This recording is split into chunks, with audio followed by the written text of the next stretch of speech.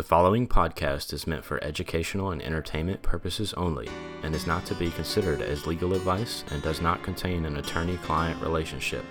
If you need legal advice, contact a licensed attorney in your state. Enjoy the show.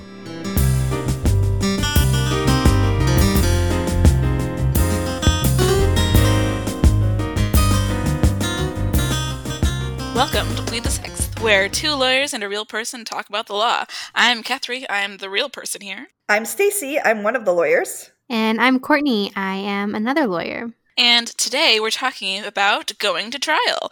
Because, okay, I don't know about you guys, but going to trial seems real big and scary to me. And using my go-to cultural touchstone, Law and Order really, it kind of goes from the end of the police investigation to just like popping up in a big old trial. But that's not really been my observations of how a case goes so far. So why don't we start with this? How do you get from a case going to court to a case going to trial? I think the easiest way to talk about this is just let's start at the beginning. So the beginning is we get a case, we get a client. Typically, they're appointed to us. Sometimes we get hired. Either way, we get the case.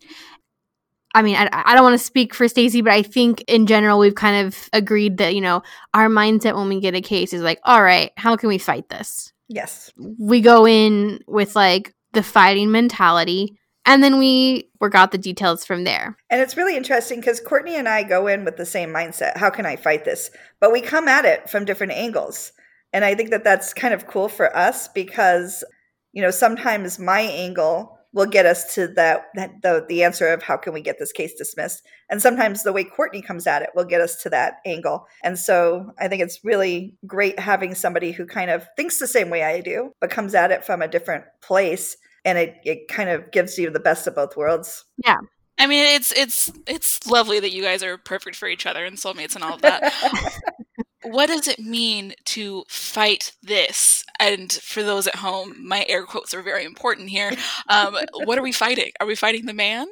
What does it mean to fight the man, whatever it is that we're fighting? The overreaching arm of the government. Yeah, we're fighting the power. Okay, guys. Uh-huh. But you get it. You're revolutionaries. We are. In reality, when we say, how can I fight this? We're looking at this case. We're looking at the alleged offense. We're looking at what the state is alleging that this person has done. And we're saying, okay, like I don't know how to say it other than how are we going to fight this? Like, how are we going to defend this person, Okay, so what you're fighting is a conviction? We're fighting the allegation. We're Okay. hoping it doesn't end in conviction. Sure. So we're fighting the allegation, and we want the result of our fight to be a positive outcome for the client. And this comes in different ways. The positive outcome for one client might not be the positive outcome for another client, right? So like we say we're going to fight this, and usually we mean like, how can we fight this in trial? That's kind of our mindset going forward is like, how would this work out in trial? But the whole time along the way, we're thinking, okay, what other ways can we resolve this case? I mean, obviously, we're always hoping it just gets dismissed, right? I mean, the easiest way to resolve a case is to convince the state if they went to trial, they're going to lose. Yeah. So there's no reason to get us there, just dismiss the case. Yeah. That's the easiest. That's where we start. How do we get the state to dismiss? So when we say, how can we fight this? My first question is, how can I get the state to dismiss this? That's where I start.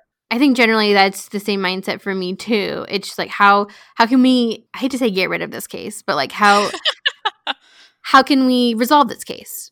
So just like real quick, just because we keep saying the word dismissal, can someone give me just like a brief overview, like a definition of what a dismissal is?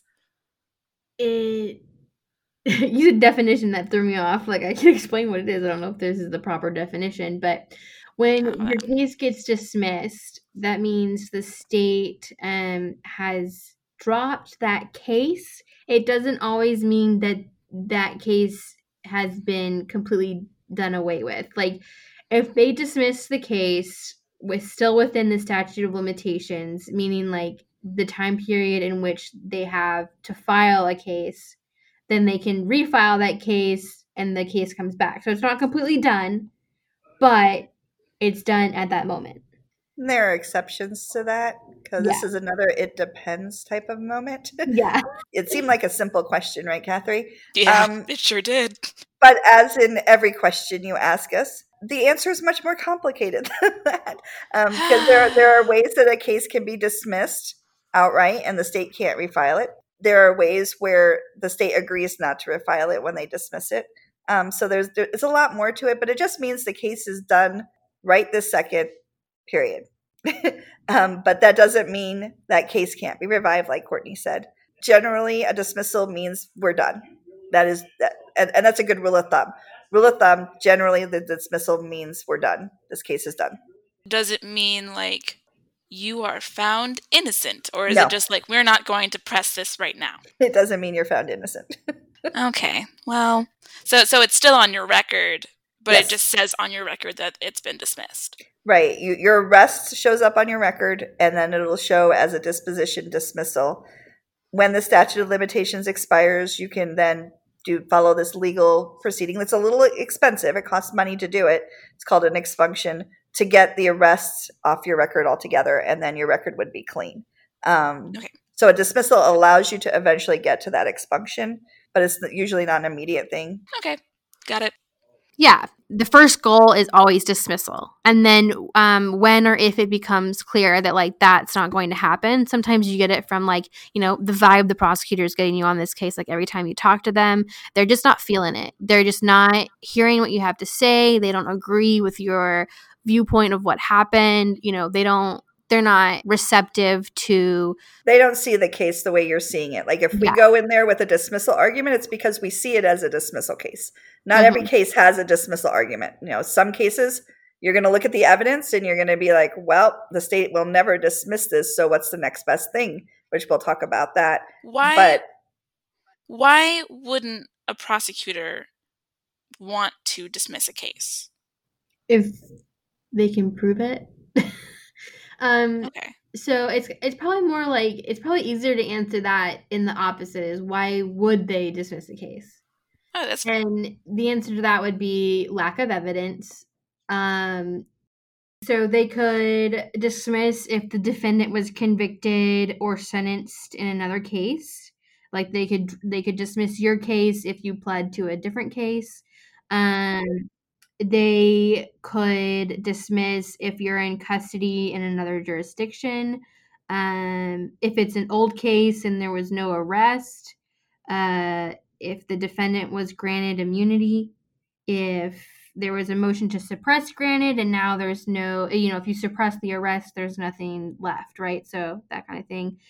Insufficient evidence, like I said, if a co-defendant was convicted and then there was insufficient evidence to your client, it could be they're going to either refile it, like maybe like the way in which they filed it, like there was issues, so they're going to dismiss and refile.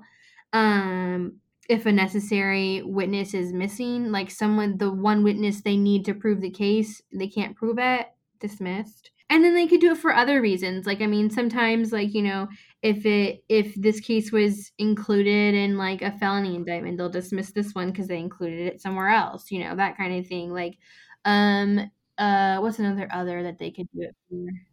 Okay, so what I'm getting from this incredibly long list is that like I read a dismissal form to you, so that's why it was long.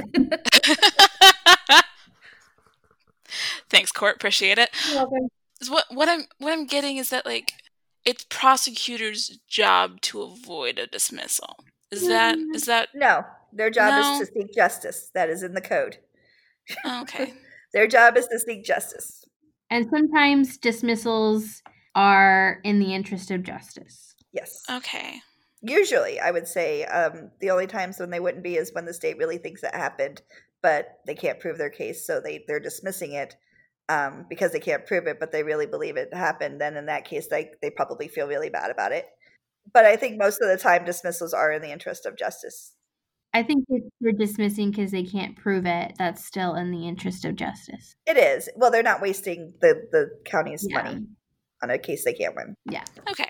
So they wouldn't want to dismiss a case because they believe that the defendant did something worth punishing. Right. Yes. Okay. And that is an honorable reason to not want to dismiss a case. Yeah. If you really believe it happened and you believe that they deserve a certain level of punishment, seeking justice is pursuing that case. Okay. But, if we're going in there with a dismissal argument, we're trying to get the state to see our argument. And then if, they don't see it, then we have to move on to the next thing and hope that the next thing is a really positive outcome for our client. If the state isn't going to dismiss, but I gotta say, it works a lot. We get quite a few dismissals, don't we, Courtney? I'd like to think so. But yeah, so we start with that dismissal mindset and we're like, how can we, because that's the best outcome for the client, is just the case being dismissed. And you know what? A lot of times we'll watch videos and we'll watch everything that the police officer said and did, and we'll realize that they arrested our client for a crime they didn't commit, and the evidence is right there on the video that they didn't commit it. What? I know, You crazy, mean the right? police in America arresting someone that didn't deserve it? Oh my God. And then we take that to the state and just watch the video. There's no crime. And a lot of times if there's genuinely no crime committed, and you can see that on the video, the state's not going to mess with it. They're just going to dismiss it and be like, yeah, let's just move on with everyone's lives. Or sometimes you keep pushing it. And then they finally just don't want to deal with you anymore. And sometimes you have to educate the prosecutors about what the law actually is, because they don't always know. Well, that's not comfortable. Well, I don't like that.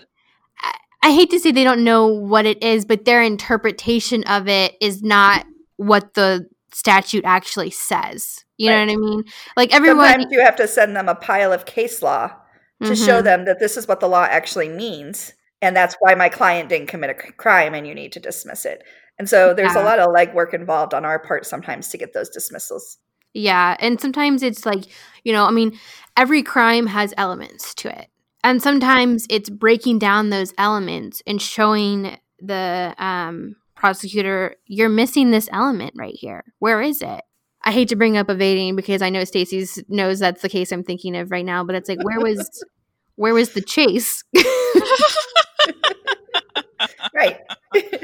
Yeah. And that's a good example of a case that you ended up getting dismissed because there was never a chase. Our client never evaded the police because he was never chased by the police. Yeah. He ran before the police got there. So, no crime in that. That's not evading.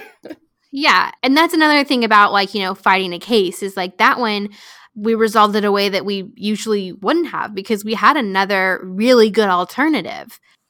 There's other ways to get dismissals. Sometimes you can just get an outright dismissal, or sometimes you can get what's called a conditional dismissal, where it's like, your client does like some community service hours, maybe takes a class, and then the case is dismissed then. So it's like sometimes when the crime is not a big deal, but the state doesn't just want to up and dismiss, they'll do a conditional dismissal offer like that. Yeah, a lot of the conditional dismissals are property crimes where they want you to pay the restitution. Yeah. And it's usually something like, a door got busted. They just want you to pay to fix the door on a criminal mischief case where there wasn't any real intent to do any kind of harm to anyone. But the police got called and there was property damage. So in those kinds of cases, you pay the restitution for the repairs and they'll dismiss the case. That's a pretty common way to get dismissals, but usually just on property crimes. It's harder to get dismissals like that, conditional dismissals on non-property crimes. Yeah, a lot of times I think in my experience when conditional dismissals have come up other than property crimes is when it's clear that what's the word I'm looking for? Oh, the punishment is going to be substantially worse than what the crime was. Because sometimes, people are charged with crimes but there's different facts in those crimes. So two people can evade, but the evading facts could be different. You know what I mean? It's sometimes prosecutors take into account the individual and the individual facts. And sometimes they see that, maybe this 17-year-old kid that's being tried as adult for having, a joint in his pocket doesn't deserve to have the rest of his life ruined for a teenage mistake. So, take a drug class, do some community service, learn your lesson, case will be dismissed. That kind of thing. Sometimes we can work out stuff like that. It's not often, kind of like Stacey said. It is usually more for property crimes. But, occasionally there are cases like that where, the punishment wouldn't fit the circumstances. And the DAs just want something that they can put in their file to show it's still a win for them because they got their pound of flesh. It's just their pound of flesh happened without having. I hate that expression so deeply. Do you? But it's how a lot of prosecutors think, and it's important to know that prosecutors think about that. Yeah. And so they get something in exchange for something. So there's a. They feel like the person is learning their lesson because they're being forced to do something. It's not just they get out scot-free. Yeah, and I mean, I always appreciate when we get a conditional dismissal offer because I feel like, we're being heard. But another program that typically ends in a dismissal is a pretrial diversion program, which we have here in Bexar County. But just like a brief overview of it, it's just kind of like a more drawn out conditional dismissal with a couple more requirements. Like there's some reporting requirements, but in the end, if you complete everything that is required of you, your case gets dismissed. And so in that particular evading case we had, he had been accepted into a pretrial diversion program, but both he and us felt like he did not in fact evade. And so even though we had a great offer like that, we would never fight a PTD offer. That's a great offer and it's a great program. We never say no to those. We never had before, but we had to in that case. There was that one case where I said yes to a PTD and no to the dismissal because it was in the best interest of my client to do a PTD. There's some advantages to it we'll talk about in our PTD episode, but sometimes it is beneficial to our client to do the pretrial diversion and not take a dismissal. Yeah, so that was an interesting case, and to this day I apologize to the prosecutors for being so annoying about that case. But, we did get the dismissal that we wanted, and I felt heard, and so I will always be appreciative to those prosecutors for listening to me and, the arguments I was making because I felt strongly about it and our client did too. And he believed in me and I was like, all right, let's try this, Okay, so sometimes we can also get PTD offers, which is another way we can resolve a case. And it's a great resolution for a case because again, it can, if they do what they're supposed to do, it ends in a dismissal, which is always the first goal. And, we've talked about just straight up dismissal, conditional dismissal, and PTD. Those are the three ways that Courtney and I are happy to resolve cases. Mm-hmm. Any other types of resolutions, we're never happy because they involve they involve some kind of permanent mark on a person's record. Everything else does. Those three ways, you can get expunged off your record. Right? You can get the arrest expunged. You can make it so that this never happened. You have to pay for that. And there's a waiting period involved in some of them and no waiting period in others. But you can undo it like it never happened. Everything else we're going to talk about, it's on your record. You're never going to be able to get it off. Oh. Yeah, I guess like to kind of sum up, like when we first get a case, we're thinking, okay, can we get a dismissal? Okay, maybe not. Can we do a conditional dismissal? Okay, maybe not. Would you agree to let them apply for PTD? No. Okay, well, or yes, and then they get rejected, and so it's like we're trying new things. We're waiting to see if we're going to get those things. And then we kind of just like adapt as we go along. Whether, how the case evolves, because every case is going to evolve a different way because they're going to all resolve a different way. So we're kind of adapting as we're going to figuring out, okay, how is this case going to resolve? But we always hold on to the hope for a dismissal, even if like the initial go around is like a no. That's not a no forever. It's just a no, not right now. Sometimes you have to force it to trial to get that dismissal. Yeah. But once we've exhausted those first three options, and we are in the mindset now we're preparing for trial if we can't get those three things. And as we go along, we're communicating with the client. They're aware of the different things that we're trying, and they also want their case just to be dismissed. I think they think sometimes we have more power in that than we do, but our power is in the power of persuasion. And our willingness to put things on the trial docket, that is a power as well. So some of the cases, like once we've kind of exhausted the ways in which we were hoping the case would get resolved, then we start to have the real serious conversations about trial. I mean, whenever I'm first talking with the client, like one-on-one, like I always mention, I kind of give an overview, kind of like we're doing now, of like the different ways in which we could possibly resolve the case.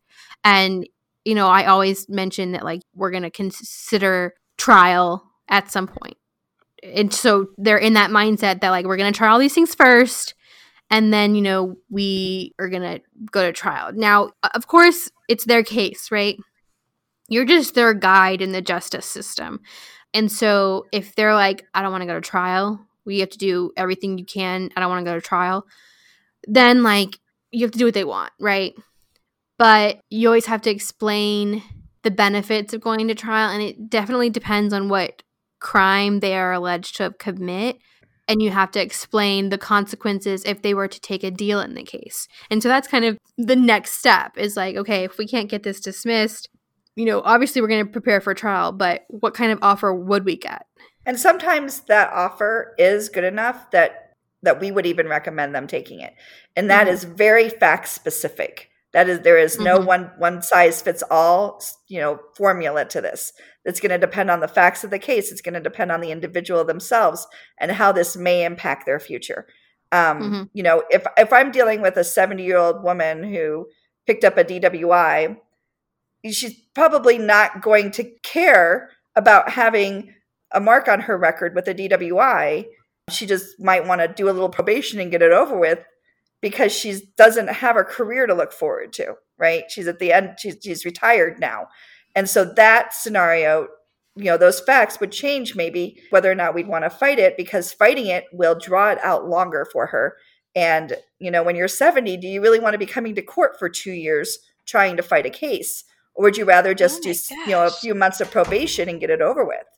And so, like, it's the individual themselves who's being accused plays into what is the best path for them as well. So it's not only the crime itself, but it's the individuals, you know, themselves and their circumstances in life. And criminal history does play into this. The court they're in can even play into this decision. Which judge they're in front of, which prosecutors we're dealing with. All of that is, you know, very individual to each case, and each case is very different from the next one. And so you really have to take all of the facts and all of the circumstances to really decide what is best for the client. And so we give them all the information. They're going to be overloaded with information to make the best decision that they can. But we always do advise as well. We always say, you know, this is what I think you should do. And some of our clients are like, no, I just want to do this. And some of them are like, oh yeah, like do that. Like that sounds good. And there'll be like some things where it's like, if depending on the court we're in, I'm like, we can try X, Y, and Z because it doesn't cost us anything to try X, Y, and Z before we get to A, B, and C, right? But there are some courts and some prosecutors where if we tried X, Y, and Z, A, B, and C is off the table. And so it's really important to, like, for you to have that information so your client can have that information so you know what the consequences are for certain actions as well. And like, obviously, I mean, I feel like this goes without saying, but I feel like it needs to be said anyway. You know, we also look at the facts of the case too. Right. Is it worth, I hate to say worth, but like, are the facts actually fightable? Is there an argument in there that we can make that will win the case? And that's the thing is, like, I feel like I do have a philosophy that, like, there's always an argument, right? Yeah. But, like, we have to weigh the strengths and weaknesses of that argument. Ultimately, we have to be thinking about, what can I convince a jury of? You know, if I can't convince a jury of this viewpoint, then it's a worthless viewpoint. Like, if it's just so out there, then there's no reason to make that argument, right? Because I would never be able to convince anyone that this is the argument to make, even though it's an argument that could be made. And so, yeah, we're looking at the facts, figuring out, what do the facts lend themselves? What can the state prove?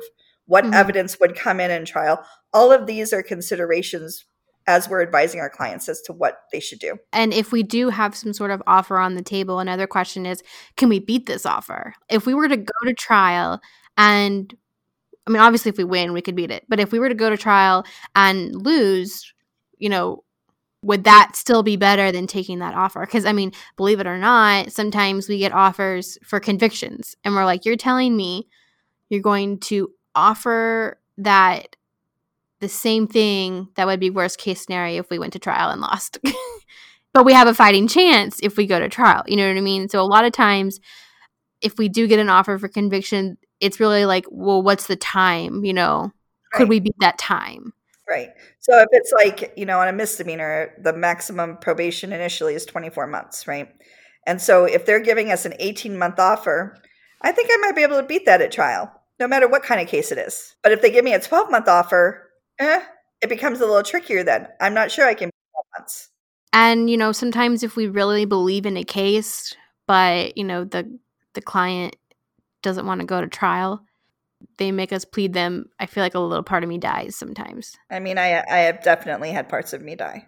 I'm half dead right now. I mean, it is their life and it's their decision, but that's what it comes down to. Like, I just want to make it clear, like, obviously, like, any decision made is going to be the client's decision, but we're going to keep them informed of all their options. And one of my favorite things to do is a pro-con list of going to trial versus taking a plea.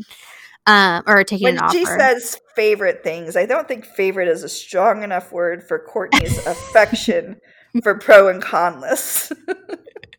Well, I just think it's a beautiful visual, and it's a great way to really discuss all the options, right? Because, like, yeah, we can say, oh, you can take this, you can go to trial, but if we really write it down and show them, okay, this is everything that we can think of that, you might face. And we usually do that, like, because we, before we go to trial, like, when we either have, like, typically, like, before a second setting, because that's usually when we're like, okay, this really could go to trial. We have them come in one more time to review everything with us. And now we're, like, looking at all the evidence in, like, super critical trial mindset. And as we go along, we're making notations on, if we go to trial, this is a hurdle we have to overcome. If we plead, this will be on your record forever or something like that, right? And we're going along and we're discussing this, and, they're looking at this pro-con list of, they're seeing everything that they need to consider. And I think that's helpful. It's also helpful for me because it makes me feel like, okay, like, I have covered everything. Yeah. But I haven't gotten any complaints yet from clients. No. You haven't gotten any complaints from me either. I love your pro and con lists. But I will say sometimes I feel like the pro and con list maybe is, I mean, I don't really have to convince certain people to go to trial. Some people just want their day in court. And, like, that's my favorite train to ride, is someone that just wants their day in court. I'm like, yes, let's do it. And what's interesting is we will do a lot to try and convince somebody to go to trial if we really believe in their case. But if we're on the fence about a case and we're not sure if we can win the case, and people are like, wanting to go to trial, we won't do a lot to try and convince them not to go to trial. Like, if somebody really wants to go to trial, we're there for that. And we will fight like crazy for them, regardless of how we feel about the case. And I think we're very, very honest with how we feel the whole time. Like, we're like, look, this is a hurdle that we're worried about having to overcome. I mean, we tell them, we're like, this is 100% your decision because this is your life. We tell them, like, we want to make sure that whatever decision you make today, 10 years from now, we don't want you to resent us. We want you to feel like this is the right decision. And I think that all of our clients that we've gone to trial for will tell you that we fight really, really hard for them. And I think that that's an important characteristic of a trial attorney, is that, you have to fight every inch. You can't give the state anything. You have to make them fight for everything that they do. And sometimes by doing so, you ruin the state's case. And that's not a bad thing. Okay, so we've had a lot of fun here. Moving back to the topic at hand, we try for a dismissal. We avoid pleas like the plague. But if you guys decide that going to trial is your best bet for getting the best outcome for the client, like, what happens next? Well, I do want to say sometimes it feels like we don't have a choice but to take it to trial if we don't get a dismissal, because there are certain crimes that the consequences of pleading are worth fighting. Right. Sure. And of course, if the state ever gives us an offer, we're required by law to relay that offer to our client. And a lot of prosecutors will just give you offers without you asking for them. So, and then we have that conversation with our clients about what it all means, and because we're required by law to do so. Mm-hmm. So that's to say that sometimes we don't necessarily think very hard about an offer or about a plea before making the jump to trial. Okay. Certain cases, just warrant, okay, go, let's set up a trial. And obviously this is all done with our clients. We discuss all of this with our clients. We're not just making these decisions on our own, but a lot of times the conversations they're not real long conversations with the clients, because we're just like, hey, we think that our best path here is to put it on the trial docket. Here's why we think that. Here's your other option. Let us know what you want to do. But it's a quick conversation. Yeah. So when we are at the point where we're like, all right, this is more than likely going to either go to trial or we're going to push it to trial, I feel like there is a difference there. Then, we relook at all the evidence from kind of a more critical viewpoint, and we're thinking, okay, what evidence is the state going to be able to bring in trial? What can we fight, through a motion to suppress or something like that to keep certain evidence out? What are the issues that, maybe the police officers did during the arrest? Who are the police officers? We look that up. Have we gotten a memorandum of disclosure on them? Have we dealt with them in the past? What do we know about that officer? Oh my God, this is we look them up on Google and we find out if they've ever been arrested themselves, that kind of stuff. Oh my God. Some real sleuthing over here. And honestly, that's part of it. Once you've made the decision to go to trial, you have an obligation to do your own investigation. Actually, earlier than that you do. But when we're preparing for trial, we are definitely doing our own investigation, because the evidence the state has may be damning to our client, but the state doesn't know everything. They never know everything. And a little investigation on our part might uncover something that the state doesn't know about. We don't have to tell them about. It wouldn't make a decision, or it wouldn't make a difference into whether the state would dismiss it or not, but it will win us the case in a trial. And so those kinds of things, we have to do our own investigations. We have to go out there and find the evidence that will help our client. And sometimes that evidence just comes from our client. Our client tells us something, we're able to verify. Yeah. So it's like during this whole process, we're doing like an investigation behind the scenes. We're looking into things that we find fishy the first time we look at the evidence, right? It's happening throughout the process. But when we really get in that, when we're like, all right, we're taking this all the way, like we're hitting this home, then that's when we start kind of really looking at everything we have. What are we missing? What do we need?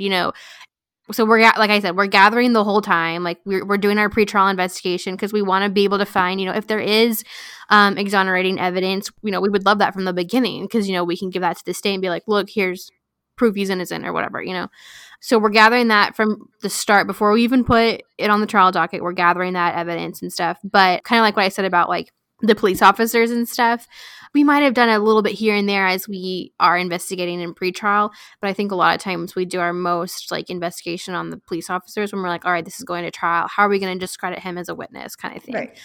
Because a lot of if there is big problems with the officer, they're pretty apparent to us in the beginning. So if it's something major, we've already done a little bit of investigation on them. But as we get to the real sit down, we're taking this to trial phase, we're just digging deeper. Everything that we've been investigating, we're digging deeper, where we're asking some of the same questions that we've asked our client before. But, are they saying something different now? Like, did they remember something if we ask it again? Because it's kind of overwhelming at the beginning to kind of tell the whole story. And every now and then, if you just get them to kind of tell the story over and over again, new facts come out that lead you somewhere else. I mean, it's kind of like the mindset changes for us a little bit, because when we're evaluating the strengths and weaknesses of a case and the possible outcomes of a case, you've got one mindset where it's like, okay, what is this case saying to us, right? And then when we're actually preparing for trial, we're looking at what is the state going to try to prove? What do they have to prove? What are the pieces of evidence that proves what they're trying to prove?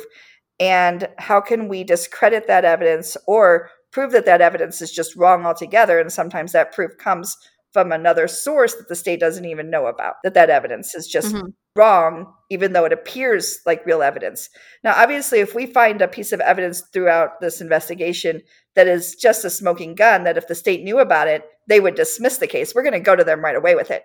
We're not holding on to that evidence. Where the evidence where we would hold on to it and not tell the state about it, and trial is the first time they hear about it, And that's a right that only the defendant has. The state has to give us everything. They cannot surprise us about anything at all that they're going to show in trial. But we can surprise the heck out of them. It's one of the great things about being a defense attorney is you don't have to give everything to the state. But if it's something that goes more to like somebody's credibility, where you can discredit a witness because they perjured themselves in the past, but the state for some reason doesn't know it, or something that just really shows that this piece of evidence is so severely flawed that the state would have introduced it anyway, but we're showing the jury why they shouldn't believe the evidence. That kind of stuff, we're not necessarily going to tell the state about ahead of time because it gives them a chance to try and fix it. And we don't want them to fix it. So I'm hearing a lot about like y'all's strategies for how to successfully win a case. And it's a lot of interesting stuff. What is occurring to me kind of right off the bat is it kind of sounds unfair. Like I'm hearing that this is stuff that y'all have a right to as defense attorneys. But like, why would there be different standards for you as defense attorneys than for the prosecutors? And that goes back to the burden, right? So constitutionally, the state has to prove that somebody committed a crime beyond a reasonable doubt. And it's the state's burden to prove it. The state is the investigative agency. They're the ones with all the power.